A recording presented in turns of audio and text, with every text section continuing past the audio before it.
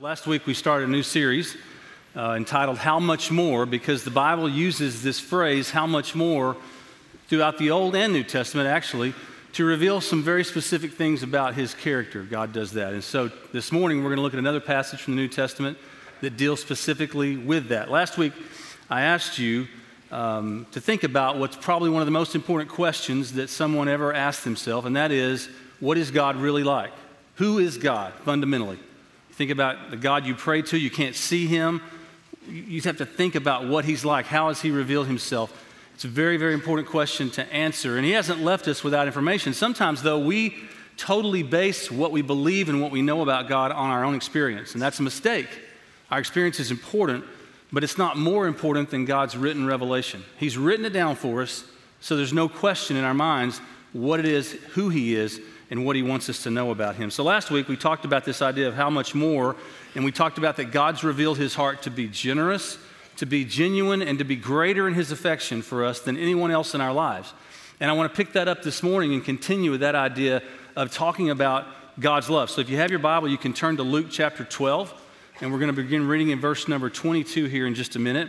So go ahead and find that as we think about reading and talking about God's love this morning. So if you got that, you can stand with me out of reverence for God and His Word. And if you don't have a copy of God's Word with you, you can look on the screen this morning, and it'll be up there for you as well, and you can follow along silently as I read aloud. Luke chapter 12, beginning in verse 22. This is what Jesus said.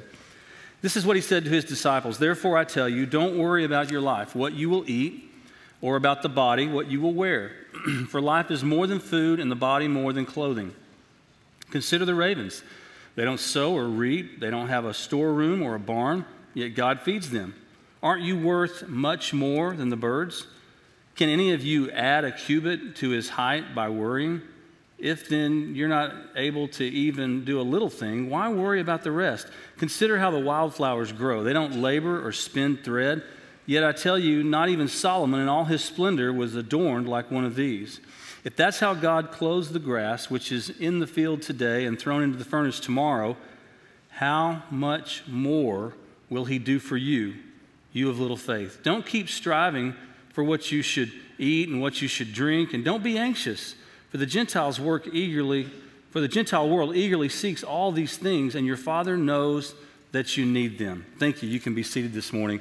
Jesus is revealing to us something about the heart of God. I said a minute ago about His affection for us, about His love, about God's love.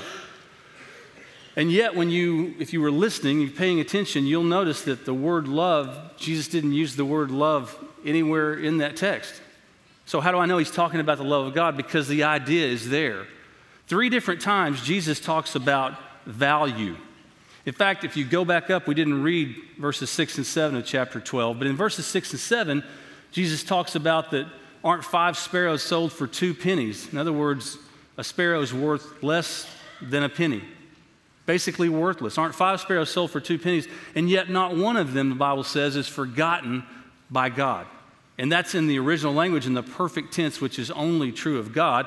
And that means that it's something that happened in the past. God knew every sparrow in the past, and because He knew them in the past, His knowledge of them continues forever. So that means that God knows every sparrow that's ever lived. And that's not even hard for God, okay? So He's saying, if God knows the sparrows that are basically worthless, He's saying, how much more valuable are you than many sparrows? He's talking about our value. And then in verse 24, we saw that He says, He's talking about the ravens, and He talks about what they do and how God takes care of them, and He asks the question, aren't you worth much more than the birds? Don't you have much more value than the birds? And then He closes out by talking about the wildflowers, where He actually uses the phrase, how much more? How much more will your Father take care of you than He does the birds, the sparrows, the ravens, or the wildflowers? So what Jesus is talking about here is value. He's talking about you. He's talking about your value and my value to God. And so when we think about this passage, what does that have to do with love? Well, when you understand what love is in the New Testament, you understand that love equals value. Every time Jesus used the word love to describe God's love for you or His love for you, it's the word agape. And honestly, until Jesus came along and died for us and gave His life for us, that word didn't even exist in the original Greek language. They had to create a word to describe the kind of love that the Lord has for us. And it means this, literally, to place supreme value on someone. That's what the word means. That's the definition of agape love. So it means that God places supreme value on you, that he cares and knows you and loves you supremely. And that's really important because a lot of times we all base our self-esteem, our self-worth, our value on something. And for a lot of us, it's one of these 5 things. It's either affluence, where we look around and go, well, I'm doing better than other people. I live in a nice house. Maybe I own it outright. I've got a nice vehicle or 2 or 3 or 5 or whatever. I've got nice clothes. I mean, I've got a lot of stuff. So I'm pretty important. I'm pretty valuable based on all the stuff that I have. Some people actually base their value of themselves on what they have, what they own, or what they owe for, okay? So they have a lot of stuff. A lot of people do. Well, if it's not affluence, for some people, they base their view of themselves, their worth, their value on their achievements. What have they accomplished? What have you accomplished in your life? You look back and go, well, I've done this, and I did this, and this was pretty good that I did. And for some people, they weigh the things that they've accomplished versus the things they haven't accomplished, and they feel pretty good about themselves. And they think, well, I'm not doing that bad. I've accomplished quite a few things in my life, so I have a lot of achievements. Or what about abilities? I'm able to do some things that other people can't do. We're all unique and different, and the people sitting next to you can probably do things you can't do, and you can do things they can't do, but is that why you're valuable? Is that why you have worth? Is because you're able to do some things, you have abilities? What about acceptance? Some of us think we're valuable because a lot of people like us. We have a lot of friends. Everywhere we go, we make friends, right? People like me. They tell me I'm wonderful. They tell me great things about myself. And that brings up the last one. That's approval. The people that I deal with and know generally respond favorably to me. You know, they like me. We get along. It's okay. So I have their approval. And sometimes we don't make decisions because we might get someone's disapproval. And so we kind of, if that's what we base our worth on, we can live our lives in fear of what other people think of us. So those 5 things are what a lot of people use to decide whether or not they have value as a person. And I have some really good news for you this morning. That's not why God loves you. None of those things. He doesn't love you because you have a lot of great stuff. He doesn't love you because you're able to do great things or you've already done great things in your life or because people like you or approve of you. That's not why God loves you. You know why God loves you? Because he's God. That's who he is. He is a God who chooses to place supreme value on every single human life. That's consistent all the way through Scripture. But if you want to just take Jesus and look at his life, I mean, Jesus came to reveal to us perfectly and finally and completely what God's like. So just take a few of Jesus' most famous interactions with people. Think about this for a second. Think about Nicodemus. Remember Nicodemus? He was the Pharisee in John 3 who came to Jesus by night because he was worried that the other Pharisees might see him asking Jesus questions, and they were like, no, Jesus, we're against Jesus. Jesus is not from God. And Nicodemus is not sure. I think he's genuinely interested to find out maybe if Jesus is really the Messiah. He sees Jesus working miracles, and he's thinking, I don't know how he did that. So he comes to him by night, kind of under the cover of night, secretly, to talk to him, to interview him, to kind of find out who Jesus is. And Jesus doesn't scorn him. He doesn't turn him away. He doesn't reject him. In fact, Nicodemus is the one that Jesus says maybe the most famous verse in the Bible to. For God so loved the world. There's that word love, and that word is agape. God so values the people of the world so much that he sent his one and only Son. Jesus is talking about himself. That whoever would believe in him, put their trust in him, would not perish, but have everlasting life. Nicodemus is the guy that Jesus says that to. So Jesus values Nicodemus and tells him this amazing truth about God, that God loves him. What about the woman at the well? She's a Samaritan woman. You remember that story in John 4? And Jesus is there alone with her. The disciples have gone into town to get some food, and Jesus is out there, and men didn't in those days talk to women in public. It was not done. And she's a Samaritan. So Jewish people looked down on Samaritans because they considered them compromisers. You know, they weren't true Jews. They were half Jews, half Samaritans, and they were looked down upon by the Jewish people because somewhere along the line they had violated God's law, and so the Jewish people kind of looked down their nose at them. And here's Jesus violating a social norm. He's doing something that people in his own religion wouldn't even do. He's talking to a woman, and he's talking to her about important things, and she's an immoral woman.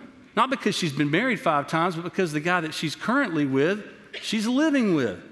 She's not married to him, and Jesus knows that about her because Jesus knows everything about every person. He knows everything about you. And Jesus looks at her and says, whoever drinks the water that I will give them will never thirst again. Jesus is offering her hope. He's offering her life because he values her. He's revealing to her what God is like. And then think about Zacchaeus. We sing that little song about Zacchaeus. Was a wee little man, and a wee little man was he. He climbed up in the sycamore tree for the Lord he wanted to see. You know, we do the motions. You ever done that? You guys know what I'm talking about, right? Y'all look kind of like, okay, you're with me. Zacchaeus, that little guy. Well, he's a Jewish guy, but he's a tax collector. He's collecting taxes for the Roman government. So the Romans don't really like him because he's a Jew, and the Jews don't like him because he's working for the Romans. He's kind of a man without a country. He's isolated. So he climbs up in the tree because he's checking Jesus out, and Jesus walks right up to him and says, you know what, Nicodemus, come out of that tree. I want to go hang out with you at your house today. He values him. Did he deserve to be valued? No. He's a fraudulent, in some cases you'd say he was a criminal. And Jesus values him. Jesus loves him. And then this guy that doesn't have a name that we know of, but we call him the rich young ruler. Remember that guy? He walks up to Jesus and he seeks to justify himself. He's completely full of himself. And he says, what do I have to do to have eternal life? And Jesus says, oh, you know what the law says. He said, oh, I've kept the law. I haven't broken any of the law. I'm good then, I guess, right, Jesus? And Jesus says, there's one thing you lack. But right before Jesus tells him one thing you lack, the Bible says, look it up for yourself, Jesus looked at him and loved him. You know what word it is? It's agape. You know what he said? Jesus looked at him and valued him supremely, and he told him the truth, which was, you have a problem. You love your stuff more than you love God. So go sell all your stuff, get rid of it, repent of your idolatry, and come follow me, and you'll have eternal life. And what did he do? He walked away sad. And Jesus let him walk away sad. Jesus told him the truth, and he walked away sad. But Jesus, I think it's interesting because it says that Jesus valued him. That's why he told him the truth. Not because he was mad at him, because he couldn't wait to pull the zinger on him at the end. No, he loved him. So these are just 4 examples of over and over again as you read the New Testament, read it through the eyes of a God who sent his son to say, people matter. People have value. In all these interactions, God showed it over and over again, regardless of a person's social standing or their category. So you think about those kinds of people that I just talked about. You talk about a religious person, an immoral person, a fraudulent person, someone who is full of pride. And I bet you can find yourself in there somewhere. And if you're one of those kind of people, and all of us are sinful people, it doesn't mean that God doesn't care about you. It actually means God values you. God loves you, not because you're a sinful person, but because he made you, he created you, and he values you supremely. He cares whether or not you have a relationship with him. So as we think about the love of God this morning, just a simple question. Have you been changed in your life by the love of God? Because the love of God, when you understand it and you believe it, it changes everything about your life. 3 things this morning I want you to see about what it changes. First, it changes the way I see God. Since God's revealed himself as someone who places supreme value on me, it means that God is not impersonal, he's actually personal. God is a personal God. He actually knows me. He knows every detail. He's not, as some philosophers say, this clockmaker who wound up the world and then stepped back from it and said, I'm done with that. I'm disgusted with it. No. He's not impersonal. He's very involved. If you read your Bible, what you'll see is that on almost every page of your Bible, God is interacting and interested in people and what's going on with people over and over and over again. Every character, every story, every situation is revealing that God's not impersonal. God's very personal, very involved in people's lives. In fact, as Luke said earlier through Jesus, he knows the details. He knows the hairs on your head. Why would God know what's going on with my hair? Why would he care? It's just used to show you that if he knows what's going on with something so insignificant as your hair, then he obviously knows what's going on in your heart. He knows what's going on in every detail of your life. He's not impersonal. He didn't wind you up and then step back and go. He wants to be involved in your life. Jeremiah said it this way. He said, before I was even born, the Lord knew me when I was in my mother's womb. Unborn child, the Lord knew me. David echoed the same thought in Psalm 139 when he said, the Lord knit me together in my mother's womb. See, God's known you even before you were on the planet officially. He knows every detail of your life. He's not impersonal. He's completely personal, and he wants to know you in that way. So So as I understand the love of God, it changes the way I view him. I don't see him as some distant God way off somewhere. I see him as very involved in my life, very involved in your life. Secondly, he's passionate instead of apathetic. God's a passionate God. 1 John 4:8 says, the one who does not love does not know God, because God is love. The essence of who God is love. It's who he is. It's part of his character. So he's not too busy to notice what's going on with me. He actually knows. And what he wants most from me and what he wants most from you is to be loved back. Isn't that what Jesus said in Matthew 22? He said, this is the greatest commandment, the most important commandment, that you love the Lord your God with all your heart, soul, mind, that you love your neighbor as yourself. And then in verse 40 of chapter 22, he says a really important thing.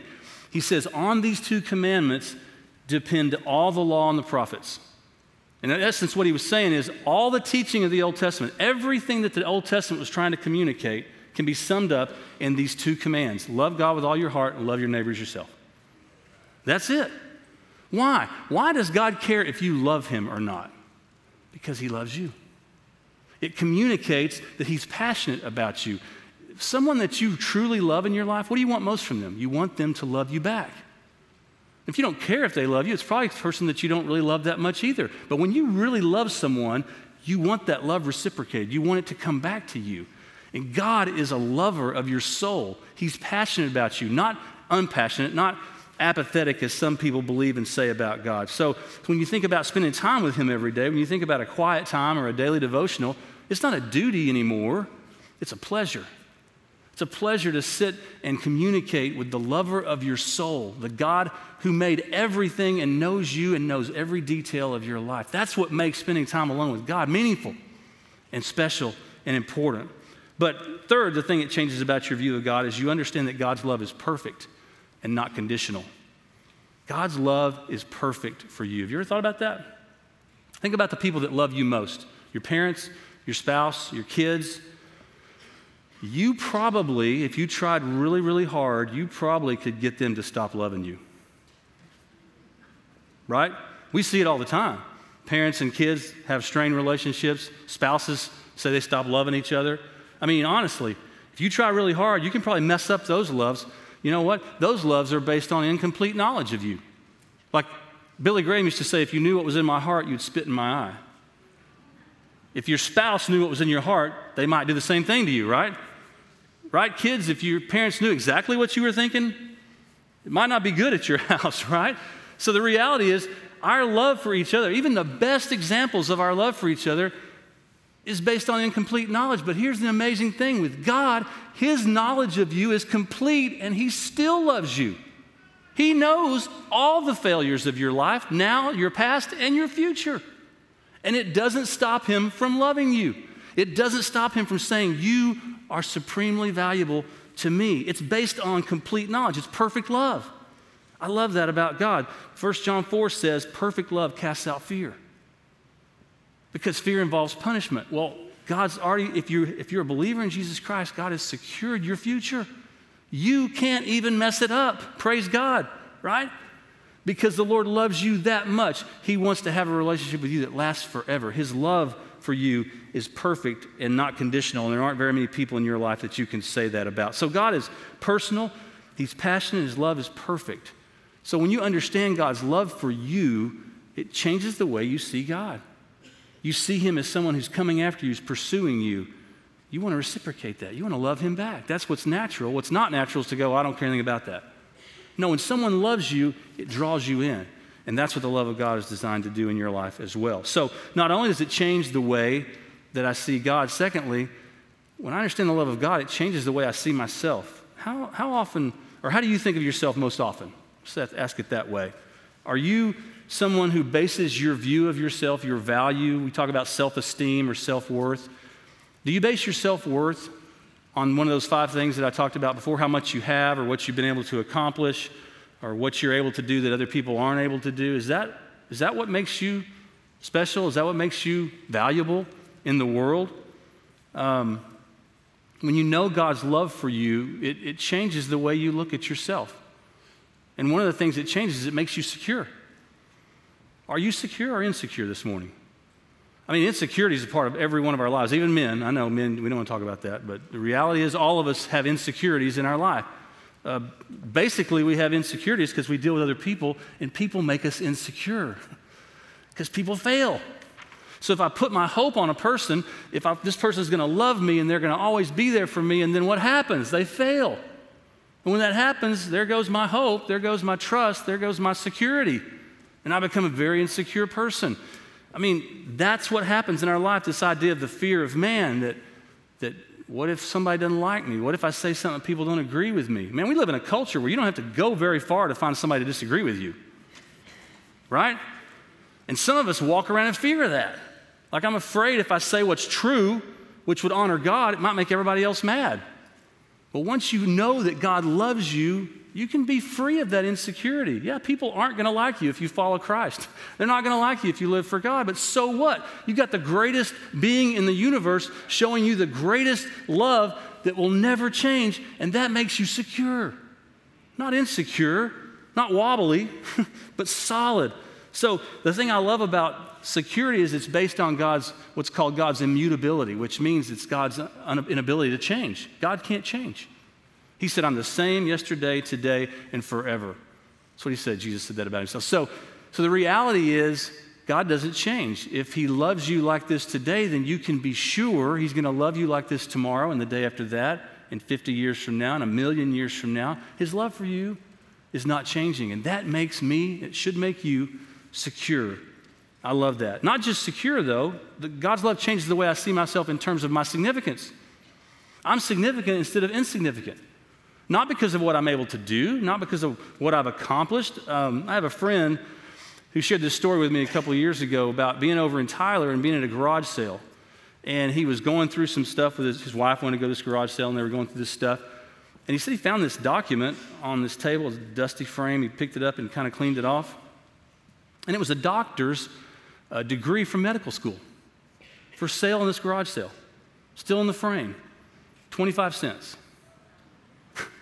I mean, he just goes, I've never even heard of this doctor. I mean, the date on it was way back last century, so he's thinking this guy probably passed away and his kids didn't want it or he didn't have any kids or what. Now it's in a garage sale for a quarter. It used to hang on a wall in his office when people went in there and they saw the big letters and the gold stamps on it. And it meant something, right? It meant that he mattered. He was significant because of what he had accomplished in his life. And now, years later, it's on a table at a garage sale for a quarter. It's not lasting. That's not why you're significant, because you're able to do things or because you've accomplished great things in your life. And those things aren't bad things. Well, I love doctors, don't get me wrong. It wouldn't matter what the degree was for. It fades away. But when your significance is based on God's love for you, it doesn't fade away. Your significance lasts. And I love that about who the Lord is. The Bible says this. Jesus said, I have come down from heaven not to do my will, but the will of him who sent me. I think one of the greatest indicators of your significance to God is the fact that he sent his son for you. He actually sent him for you. We think the gospel was born in the heart of Jesus. The gospel is born in the heart of God. I know they're one and the same, don't get me wrong, but I'm saying God is the one who said, I want you to have a relationship with me, and I'll do almost anything to get that to happen. In fact, I'll send my own son. I'll give my own flesh and blood son for you so that you can have your sin forgiven and have a relationship with me. I want you to have a relationship with me that bad. That's what makes you significant. It makes you significant before the Lord. It's not based on me. It's not based on what I can do. It's based on my Father's love. And then third, what changes in my view of myself is that I'm set free. I'm not in bondage anymore. Jesus addresses here in Luke 12 this idea that I don't have to be subject to anxiety and worry about what I'm going to eat or what I'm going to wear, how I'm going to live. He says, I've got all that under control. You don't have to worry about that. I got it under control. You belong to me, and I'm going to take care of you. So that's what Jesus is trying to get us to see from this passage, is that we're important to God. If he takes care of birds and flowers, which are relatively insignificant, there's that phrase, how much more will he take care of us, because we are very significant to him. You are very significant to God. Do you know that about yourself? Do you think of yourself in that way? As someone who has great significance to the Lord? Jesus said this, you'll know the truth, and the truth will set you free. And then he went on to say, look, everyone who sins is a slave to sin, but if the Son sets you free, you really will be free. That's what he says. You'll be free indeed. And Jesus wants you to be free. And as you understand the love of God in your life, it frees you. It frees you from the power of sin in your life. It frees you from the penalty of sin in your life. It frees you up. We celebrated our freedom as a country this week, and aren't you glad that you live in this great country? I mean, it's a tangible thing to know that we're free. But your freedom in Christ lasts forever. Your freedom here is temporary. You're going to leave here someday, and you're going to go into eternity. But if you're a Christian, if you're a believer in Jesus Christ, your freedom is going to last forever. He sets you free, and you're never, ever going to escape his great love for you. So it makes you secure, significant, and set free. And there's probably other things we could talk about there too, because his love for you is so amazing. But third this morning, not only does the love of God change the way I see God, not only does it change the way I see myself, this is really powerful. It changes the way I see everyone else. It changes the way I see you. Because once I understand how valuable I am to God, I automatically understand how valuable you are to God. Automatically. Regardless of how I feel about it. Doesn't matter. If I have that kind of value to God, you have the same value to God. God cares about you the exact same way. And this is what Jesus said in John 15. This is my command, love, there's that word, agape, value one another as I have valued you.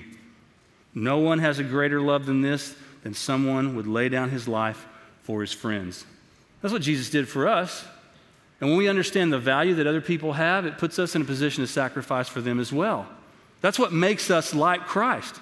We model our lives after Christ and what he did for us. So it changes the way I see everyone else. I don't see rich or poor. I don't see American or foreign. I don't see Democrat or Republican. I don't see nice or mean. I don't see white or black or Hispanic or Vietnamese or any of that other stuff. I don't see the categories that most people put on other people. I don't see Jewish or Catholic or Hindu or Muslim. I see people. People that God values greatly. That's how he wants us to view people, as people of value, external to themselves, not because of anything that they've done or said or whatever. They're valuable regardless. This is what Jesus said in Luke 6. But I say to you who listen, love your enemies. You see, it even includes our enemies. People that we don't necessarily like, that we don't get along with, or that we just outright disagree with about everything in life. Our enemies. We don't talk about these verses very much, but he says, do good to those who hate you. Bless those who curse you. Pray for those who mistreat you. And down in verse 35, he says, love. In other words, value your enemies. Do what is good and lend expecting nothing in return. Then your reward will be great, and you will be sons of the Most High, because he is gracious to the ungrateful and evil. Be merciful then, as your Father is also merciful. Now, I got to be honest with you, that's hard for us. If we don't like somebody, if we disagree with somebody, we feel justified in not loving them. We feel justified in not showing them love. That's not biblical. That's not Christian. It's human, right? We do that to people. We withhold love from people because we don't like them or we don't agree with them. We have a different viewpoint than they do on something. And I got news for you, that's not Christian. Jesus said, by this will all men know that you're my followers. What? If you have love for each other. He's talking about disciples. He's talking about Christians. So we ought to be an example. People ought to be able to look inside the church and go, those people really value each other. They take care of each other. They ought to be able to see that about us. But we fail because we don't understand God's love for us. So we can't model that for other people or to other people because we don't really get his love for us in the first place. I'll tell you a story. Last year, you guys know that Franklin Graham came to Longview. You remember that? The event that he did out in the field out there behind Mod Cobb.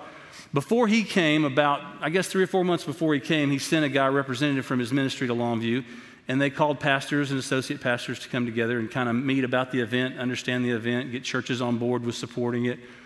And the young man who came and shared with us, I went to that meeting, was a pastor actually from New Mexico, and he travels with the Billy Graham Association. He helps Franklin out with Samaritan's Purse, his organization that does charity all over the world.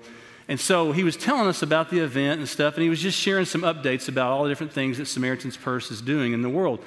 And I was unaware at the time, and I think a lot of us were, that during that time, maybe 18 months ago or so, that our military was very involved overseas in Afghanistan with really stamping out ISIS.